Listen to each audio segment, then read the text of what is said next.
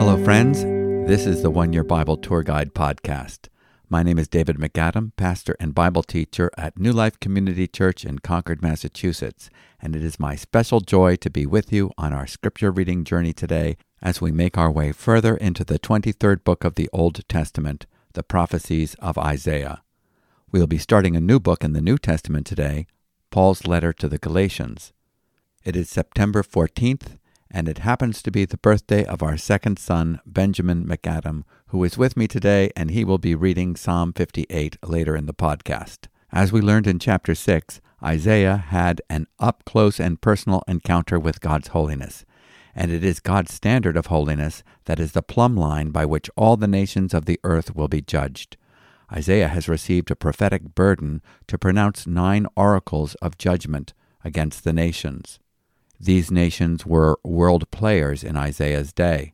We read the prophecies of judgment concerning the nation of Babylon in chapter 13 through chapter 14, verse 23, the nation of Assyria in chapter 14, verses 24 through 27, the Philistines in chapter 14, verses 28 through 32, and now we are in chapter 15, where we will be reading the prophecies concerning Moab. Isaiah predicts that these prophecies will come to pass within 3 years, and this, as far as we can tell, is what happened. We will also be given another glimpse of the righteous rule of the Messiah, as we have seen already. So wait for it. It's coming up in chapter 16, verse 5. A throne will even be established in loving kindness, and a judge will sit on it in faithfulness in the tent of David. Moreover, he will seek justice and be prompt in righteousness. So let's get started with our first stop on our Bible reading tour today, the book of Isaiah, chapter 15. And I'm reading from the English Standard Version. Isaiah chapter 15, an oracle concerning Moab. Because Ar of Moab is laid waste in a night, Moab is undone. Because Ker of Moab is laid waste in a night, Moab is undone. He has gone up to the temple, and to Dibon, to the high places to weep. Over Nebo and over Medeba Moab wails. On every head is baldness, every beard is shorn. In the streets they wear sackcloth, on the housetops and in the squares. Everyone wails and melts in tears.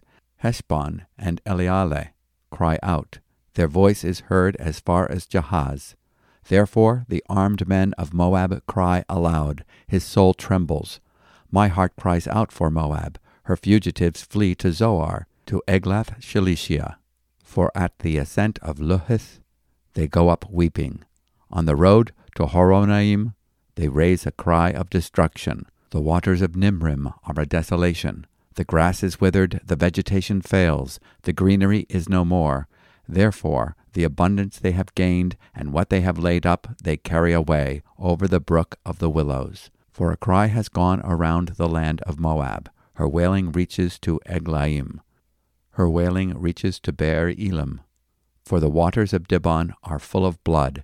For I will bring upon Dibon even more, a lion for those of Moab who escape, for the remnant of the land. Chapter 16. Send the lamb to the ruler of the land, from Selah, by way of the desert, to the mount of the daughter of Zion. Like fleeing birds, like a scattered nest, so are the daughters of Moab at the fords of the Arnon. Give counsel, grant justice, make your shade like night at the height of noon. Shelter the outcasts, do not reveal the fugitive. Let the outcasts of Moab sojourn among you. Be a shelter to them from the destroyer. When the oppressor is no more, and destruction has ceased, and he who tramples underfoot has vanished from the land, then a throne will be established in steadfast love, and on it will sit in faithfulness, in the tent of David, one who judges and seeks justice and is swift to do righteousness. We have heard of the pride of Moab, how proud he is, of his arrogance, his pride, and his insolence. In his idle boasting he is not right. Therefore let Moab wail for Moab, let everyone wail. Mourn, utterly stricken, for the raisin cakes of Kir-Hareseth. For the fields of Heshbon languish, and the vine of Sibmah. The Lord of the nations have struck down its branches, which reached to Jazer, and strayed to the desert. Its shoots spread abroad, and passed over the sea. Therefore I weep with the weeping of Jazer for the vine of Sibmah. I drench you with my tears, O Heshbon and Elilah. For over your summer fruit and your harvest the shout has ceased, and joy and gladness are taken away from the fruitful field. And in the vineyards no songs are sung, no cheers are raised, no treader treads out wine in the presses. I have put an end to the shouting.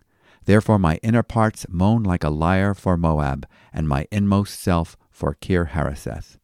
And when Moab presents himself, when he wearies himself on the high place, when he comes to his sanctuary to pray, he will not prevail. This is the word that the Lord spoke concerning Moab in the past. But now the Lord has spoken, saying, In 3 years, like the years of a hired worker, the glory of Moab will be brought into contempt, in spite of all his great multitude, and those who remain will be very few and feeble. Chapter 17. An oracle concerning Damascus. Behold, Damascus will cease to be a city, and will become a heap of ruins. The cities of Aroer are deserted. They will be for flocks which lie down, and none will make them afraid. The fortress will disappear from Ephraim, and the kingdom from Damascus. And the remnant of Syria will be like the glory of the children of Israel, declares the Lord of hosts.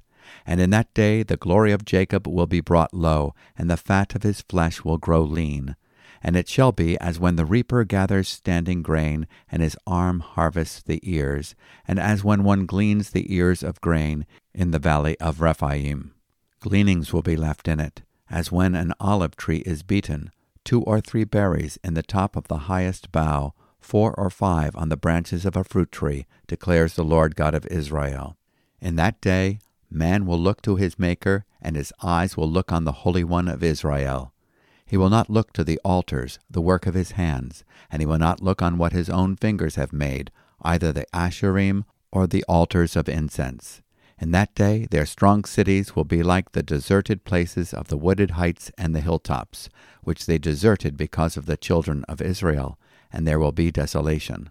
For you have forgotten the God of your salvation, and have not remembered the rock of your refuge. Therefore, though you plant pleasant plants, and sow the vine branch of a stranger, though you make them grow on the day that you plant them, and make them blossom in the morning that you sow, yet the harvest will flee away in a day of grief and incurable pain. Ah, the thunder of many peoples! They thunder like the thundering of the sea. Ah, the roar of nations! They roar like the roaring of mighty waters. The nations roar like the roaring of many waters, but he will rebuke them, and they will flee far away, chased like chaff on the mountains before the wind, and whirling dust before the storm. At evening time, behold terror. Before morning, they are no more. This is the portion of those who loot us, and the lot of those who plunder us. Chapter 18. An oracle concerning Cush. Ah, land of whirring wings that is beyond the rivers of Cush, which sends ambassadors by the sea in vessels of papyrus on the waters. Go, you swift messengers, to a nation tall and smooth, to a people feared near and far, a nation mighty and conquering, whose land the rivers divide. All you inhabitants of the world who dwell on the earth, when a signal is raised on the mountains, look. When a trumpet is blown, hear. For thus the Lord said to me, I will quietly look from my dwelling, like clear heat in sunshine, like a cloud of dew in the heat of harvest. For before the harvest, when the blossom is over, and the flower becomes a ripening grape, he cuts off the shoots with pruning hooks, and the spreading branches he lops off and clears away. They shall all of them be left to the birds of prey of the mountains, and to the beasts of the earth. And the birds of prey will summer on them, and all the beasts of the earth will winter on them. At that time tribute will be brought to the Lord of hosts, from a people tall and smooth, from a people feared near and far, a nation mighty and conquering, whose land the rivers divide, to Mount Zion, the place of the name of the Lord of hosts. And this concludes today's reading from the Old Testament, from the prophecies of Isaiah. In chapters 15 and 16, Isaiah pronounces his prophecy against Moab. A prophecy is sometimes called an oracle or burden. Moabites were descendants of Moab, the son born through Lot's incestuous relationship with his daughter in Genesis chapter 19, verse 37. The Moabites consistently proved to be enemies of Israel. You may remember that their king, Balak, hired the prophet Balaam to curse Israel when the nation passed through their lands on their journey to Canaan in Numbers chapter 21 through 25. The people of Israel were seduced by Moabite women into their practice of sexual immorality and idolatry. The Moabites worshipped false deities and offered their children as sacrifices on altars to Chemosh. Moses views the promised land and dies on Mount Nebo, the peak of Mount Pisgah, in the territory east of the Jordan River and the Dead Sea, in Deuteronomy chapter 34. This is the country of Jordan today. We remember in the book of Ruth how an Israelite from Bethlehem, house of bread, named Elimelech, literally, God is my king, abandoned faith in Yahweh in a time of famine and moved to Moab in an attempt to save his family. His sons, Mahlon and Chilion, meaning sickness and pining away, took Moabite wives there, Ruth and Orpah. During a period of 10 years in Moab, Elimelech and his 2 sons died, leaving his wife Naomi and his daughters-in-law as widows. Ruth cleaves to Naomi and her faith, returning to Israel, where they are shown the mercy of God's law, a provision of redemption from their destitute state, as they meet their kinsman Redeemer, Boaz. The Redeemer marries Ruth, and, by the law of levirate marriage, restores the household name of Elimelech, God is my king, through the birth of a son, the grandfather of King David, Obed. So David was part Moabite. When he is pursued by King Saul, he sent his father Jesse and his mother there to stay with relatives in 1 Samuel chapter 22, verses 3 and 4. Isaiah pronounces God's judgment on the cities of Moab, going from the north to the south. The Lord does not take delight in executing judgment. He does not delight in the punishment of the wicked. Do I have any pleasure in the death of the wicked, declares the Lord God, rather than that he should turn from his ways and live? Ezekiel chapter 18, verse 23. My heart cries out for Moab. His fugitives are as far as Zoar and Eglath-Shelishiah, for they go up the ascent of Luhith weeping. Surely on the road of Horonaim they raise a cry of distress over their ruin. Isaiah chapter 15, verse 5. Nevertheless, judgment is warranted. According to the prophet, Assyria will judge Moab swiftly, in a night. Chapter 15, verse 1. The oracle concerning Moab. Surely, in a night, Ar of Moab is devastated and ruined. Surely, in a night, Kir of Moab is devastated and ruined. Kir means city, and so Kir of Moab probably refers to Kir Hareseth, city of potters, which was Moab's capital city, modern-day Kerak, 11 miles east of the Dead Sea. The listing of cities includes Dibon, which most likely was the location of a temple dedicated to Chemosh. Nebo is in the region of Mount Nebo. Much bloodshed is promised in chapter 15, verse 9. The inhabitants of the cities would be taken captives and suffer humiliation, and there will be great mourning. Every head is shaved, and beard is cut off, and in the public square they will wear sackcloth, in verses 2 and 3. The prophet describes the judgment as people eating the fruit of their accumulated sins. Yet Isaiah extends an offering for mercy, through a lamb to be sacrificed on the altar in Jerusalem. Send the tribute lamb to the ruler of the land, from Selah by the way of the wilderness to the mountain of the daughter of Zion. Isaiah chapter 16, verse 1. God offers peace and reconciliation to the Gentile nations through faith in the promise of the Messiah. May the outcasts of Moab find shelter from the destroyer through faith in him, in verse 4. Then a throne will be established in steadfast love, and on it will sit in faithfulness in the tent of David, one who judges and seeks justice and is swift to do righteousness. Isaiah 16:5. When Christ returns, the tabernacle of David will be restored, and Messiah will judge the nations. James refers to the tabernacle of David and the messianic promise when he hears the reports of Gentiles coming to faith in Christ in the book of Acts. Acts chapter 15, verse 16. After this I will return, and I will rebuild the tent of David that has fallen. I will rebuild its ruins, and I will restore it." The reason for the severe judgment is found in verse 6. "We have heard of the pride of Moab, how proud he is, of his arrogance, his pride, and his insolence. In his idle boasting he is not right." God would have mercy, but Moab refuses his offer, trusting in their own brand of righteousness. The timeline for judgment for the local and immediate prophecy is specific. This is the word that the Lord spoke concerning Moab in the past. But now the Lord has spoken, saying, "In 3 years, like the years of a hired worker, the glory of Moab will be brought into contempt, in spite of all his great multitude, and those who remain will be very few and feeble." Isaiah chapter 16, verses 13 and 14. Bible scholars have noted that God uses a timeline in his prophecies with Israel and the nations, but never with the church.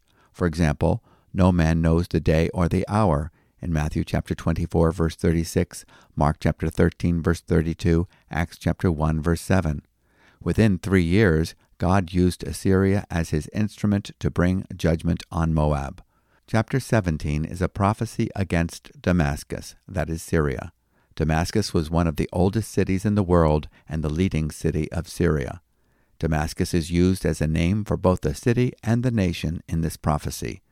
Ephraim is the name of a tribe of Israel, the name of a city, a mountain, and a man. The name Ephraim is often used in Scripture as a name for the 10 northern tribes of Israel, particularly in its apostate state. In Hosea chapter 4, verse 16, "Like a stubborn heifer, Israel is stubborn. Can the Lord now feed them like a lamb in a broad pasture? Ephraim is joined to idols. Leave him alone." Because of the confederacy between Israel and Syria, Isaiah prophesies how both nations will come under judgment. These nations joined in warring against the southern kingdom of Judah. Partners in crime are often partners in judgment. In Isaiah chapter 17, verse 1, we read, "An oracle concerning Damascus. Behold, Damascus will cease to be a city, and will become a heap of ruins." Some critics take issue with this prophecy, saying Damascus has remained to be a city. There are a number of considerations. Remember that there are local and immediate applications to many of these prophecies, and there are distant and future applications. In the immediate and local application, the original city could have been destroyed and rebuilt. There are ruins of ancient cities in the area of Damascus today. In our lifetime, we have seen how Damascus has continually withstood the onslaught and destruction of wars. Another important consideration is that according to the Bible, there are future judgments coming upon the nations in the Great Tribulation, and this prophecy could be pointing to this also. Sometimes there is an earlier, partial fulfillment before an ultimate, complete fulfillment.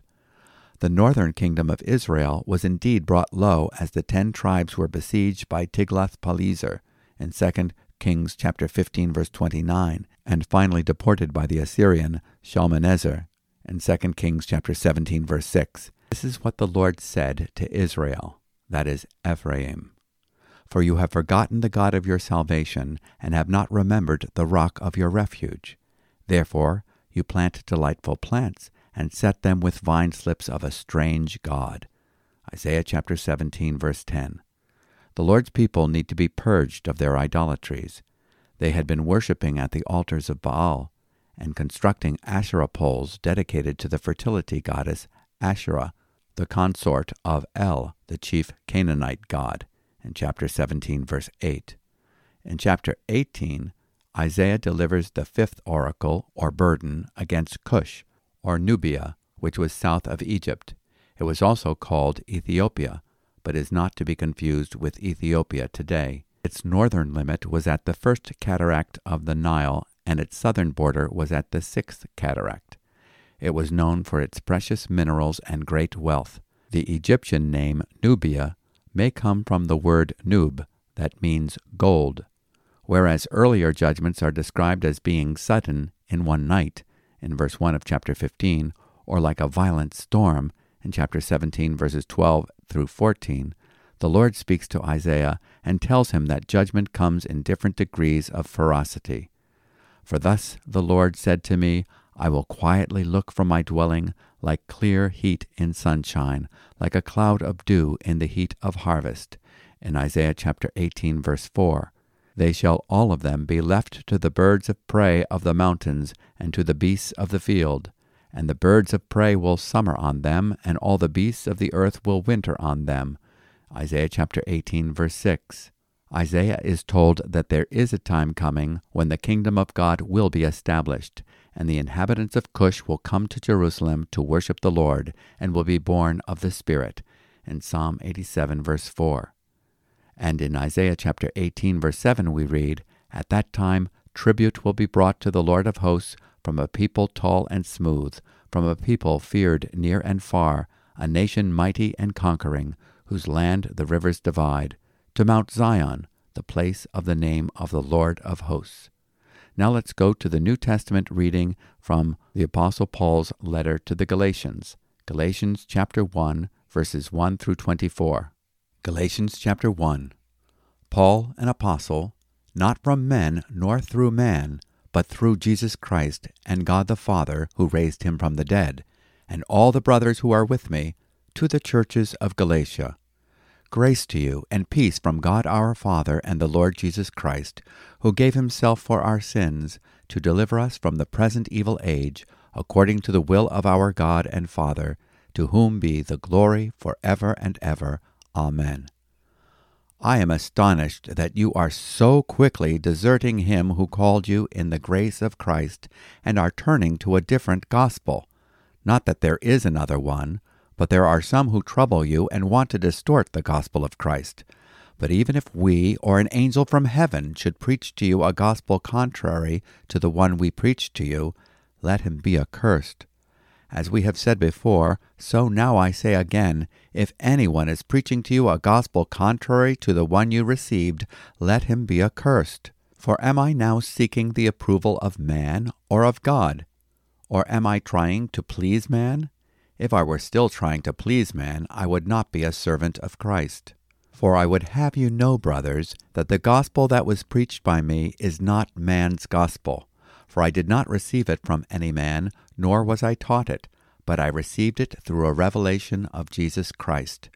For you have heard of my former life in Judaism, how I persecuted the church of God violently, and tried to destroy it. And I was advancing in Judaism beyond many of my own age among my people. So extremely zealous was I for the traditions of my fathers. But when he who had set me apart before I was born, and who called me by his grace, was pleased to reveal his Son to me, in order that I might preach him among the Gentiles, I did not immediately consult with anyone, nor did I go up to Jerusalem to those who were apostles before me, but I went away into Arabia, and returned again to Damascus. Then after 3 years I went up to Jerusalem to visit Cephas, and remained with him 15 days.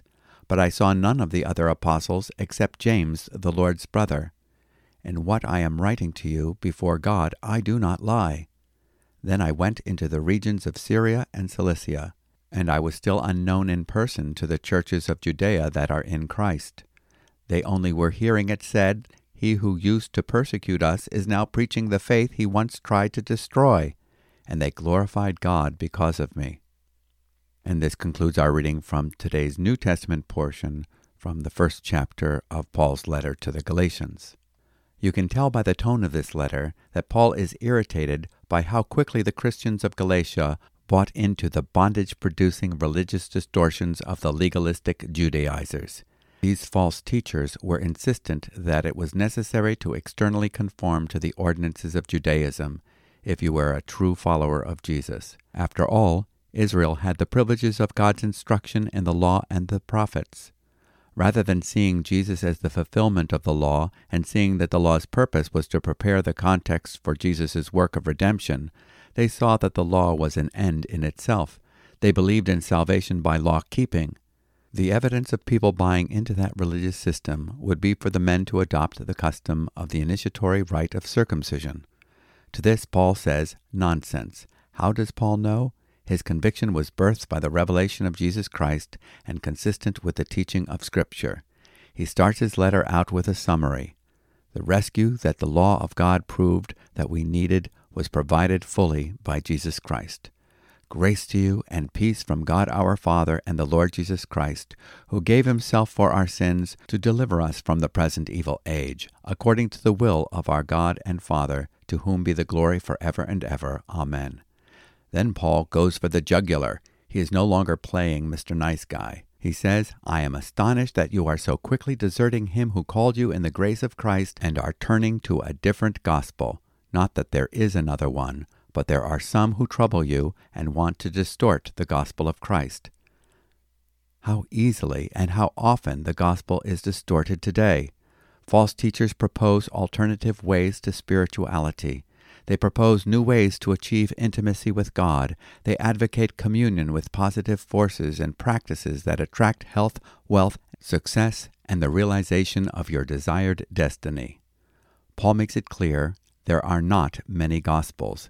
There is no other gospel than the one preached, the apostles' doctrine, the New Testament revelation of the gospel of God's glorious plan of salvation through penitent faith in the person and work of Jesus Christ.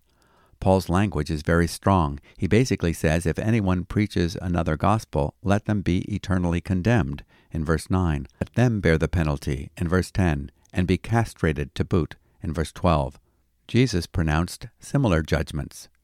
But whoever causes one of these little ones who believe in me to sin, it would be better for him to have a great millstone fastened around his neck and to be drowned in the depth of the sea.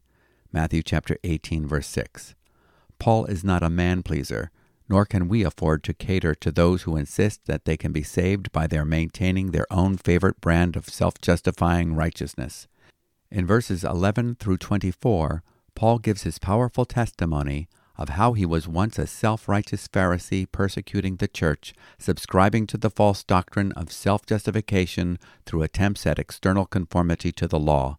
He was converted by the revelation of who God truly is and what he has done through the person of his Son. Paul, once known as Saul of Tarsus, met the crucified, risen, glorified Jesus Christ on the road to Damascus in Acts chapter 9. Paul did not make up this gospel, nor did he get it from any other man. He received it directly from Jesus Christ. His understanding of the gospel of God's saving grace was confirmed by the Apostle Peter when he went up to Jerusalem 3 years later. He had already been preaching Christ in the synagogues in Syria. He also met with Jesus' half-brother James in chapter 1, verse 19. Saul's conversion was a God-glorifying wonder to those who met him. And now we move on to our next stop in our Bible reading tour, the book of Psalms, the Bible's prayer and song book. And reading on his birthday is our son, Ben MacAdam. Psalm 58. Do you indeed decree what is right, you gods? Do you judge the children of man uprightly? No, in your hearts you devise wrongs. Your hands deal out violence on earth. The wicked are estranged from the womb. They go astray from birth, speaking lies. They have venom like the venom of a serpent, like the deaf adder that stops its ear, so that it does not hear the voice of charmers or of the cunning enchanter. O God, break the teeth in their mouths. Tear out the fangs of the young lions, O Lord. Let them vanish like water that runs away. When he aims his arrows, let them be blunted. Let them be like the snail that dissolves into slime, like the stillborn child who never sees the sun. Sooner than your pots can feel the heat of thorns, whether green or ablaze, may he sweep them away. The righteous will rejoice when he sees the vengeance. He will bathe his feet in the blood of the wicked. Mankind will say, surely there is a reward for the righteous. Surely there is a God who judges on earth. Thank you, Ben. The old sin nature is well described in verse 3. The wicked are estranged from the womb. They go astray from birth, speaking lies. The psalmist seeks God avenging him of his enemies. But we can read this psalm and rejoice that he has judged our wickedness on the cross. There the wicked receives due punishment. Those who believe the gospel are made righteous by embracing the crucified Lord of life. They receive the gracious reward of his worthy sacrifice. Mankind will say, surely there is a reward for the righteous. Surely there is a God who judges on earth. Psalm 58, verse 11. This is the truth that is put on display in the cross of Christ. Jesus earned the reward of righteousness and then offers it to those who put their trust in him. He satisfies justice on their behalf. If we do not turn to Christ, we stand justly condemned by God's holy law. Surely there is a God who judges on earth. And for our final stop on our Bible reading tour, we go to the book of Proverbs. Proverbs chapter 23, verse 12. Apply your heart to instruction and your ears to word of knowledge. This means that we listen carefully to what we are being taught with the intention to put what we learn into practice. Now let's pray. We thank you, God of grace, that mercy has triumphed over judgment for those who bow at the foot of the cross. We are grateful that by this new and living way you provided through the gospel, we can enter the holiest of all by the blood of the worthy Lamb, Christ our Passover. He is all our righteousness, and we stand in him complete. Give us a fresh appreciation of the gospel and a firm resolve to be able to stand fast in its liberty. Give us wisdom, clarity, and boldness to declare it. In Jesus' name, Amen.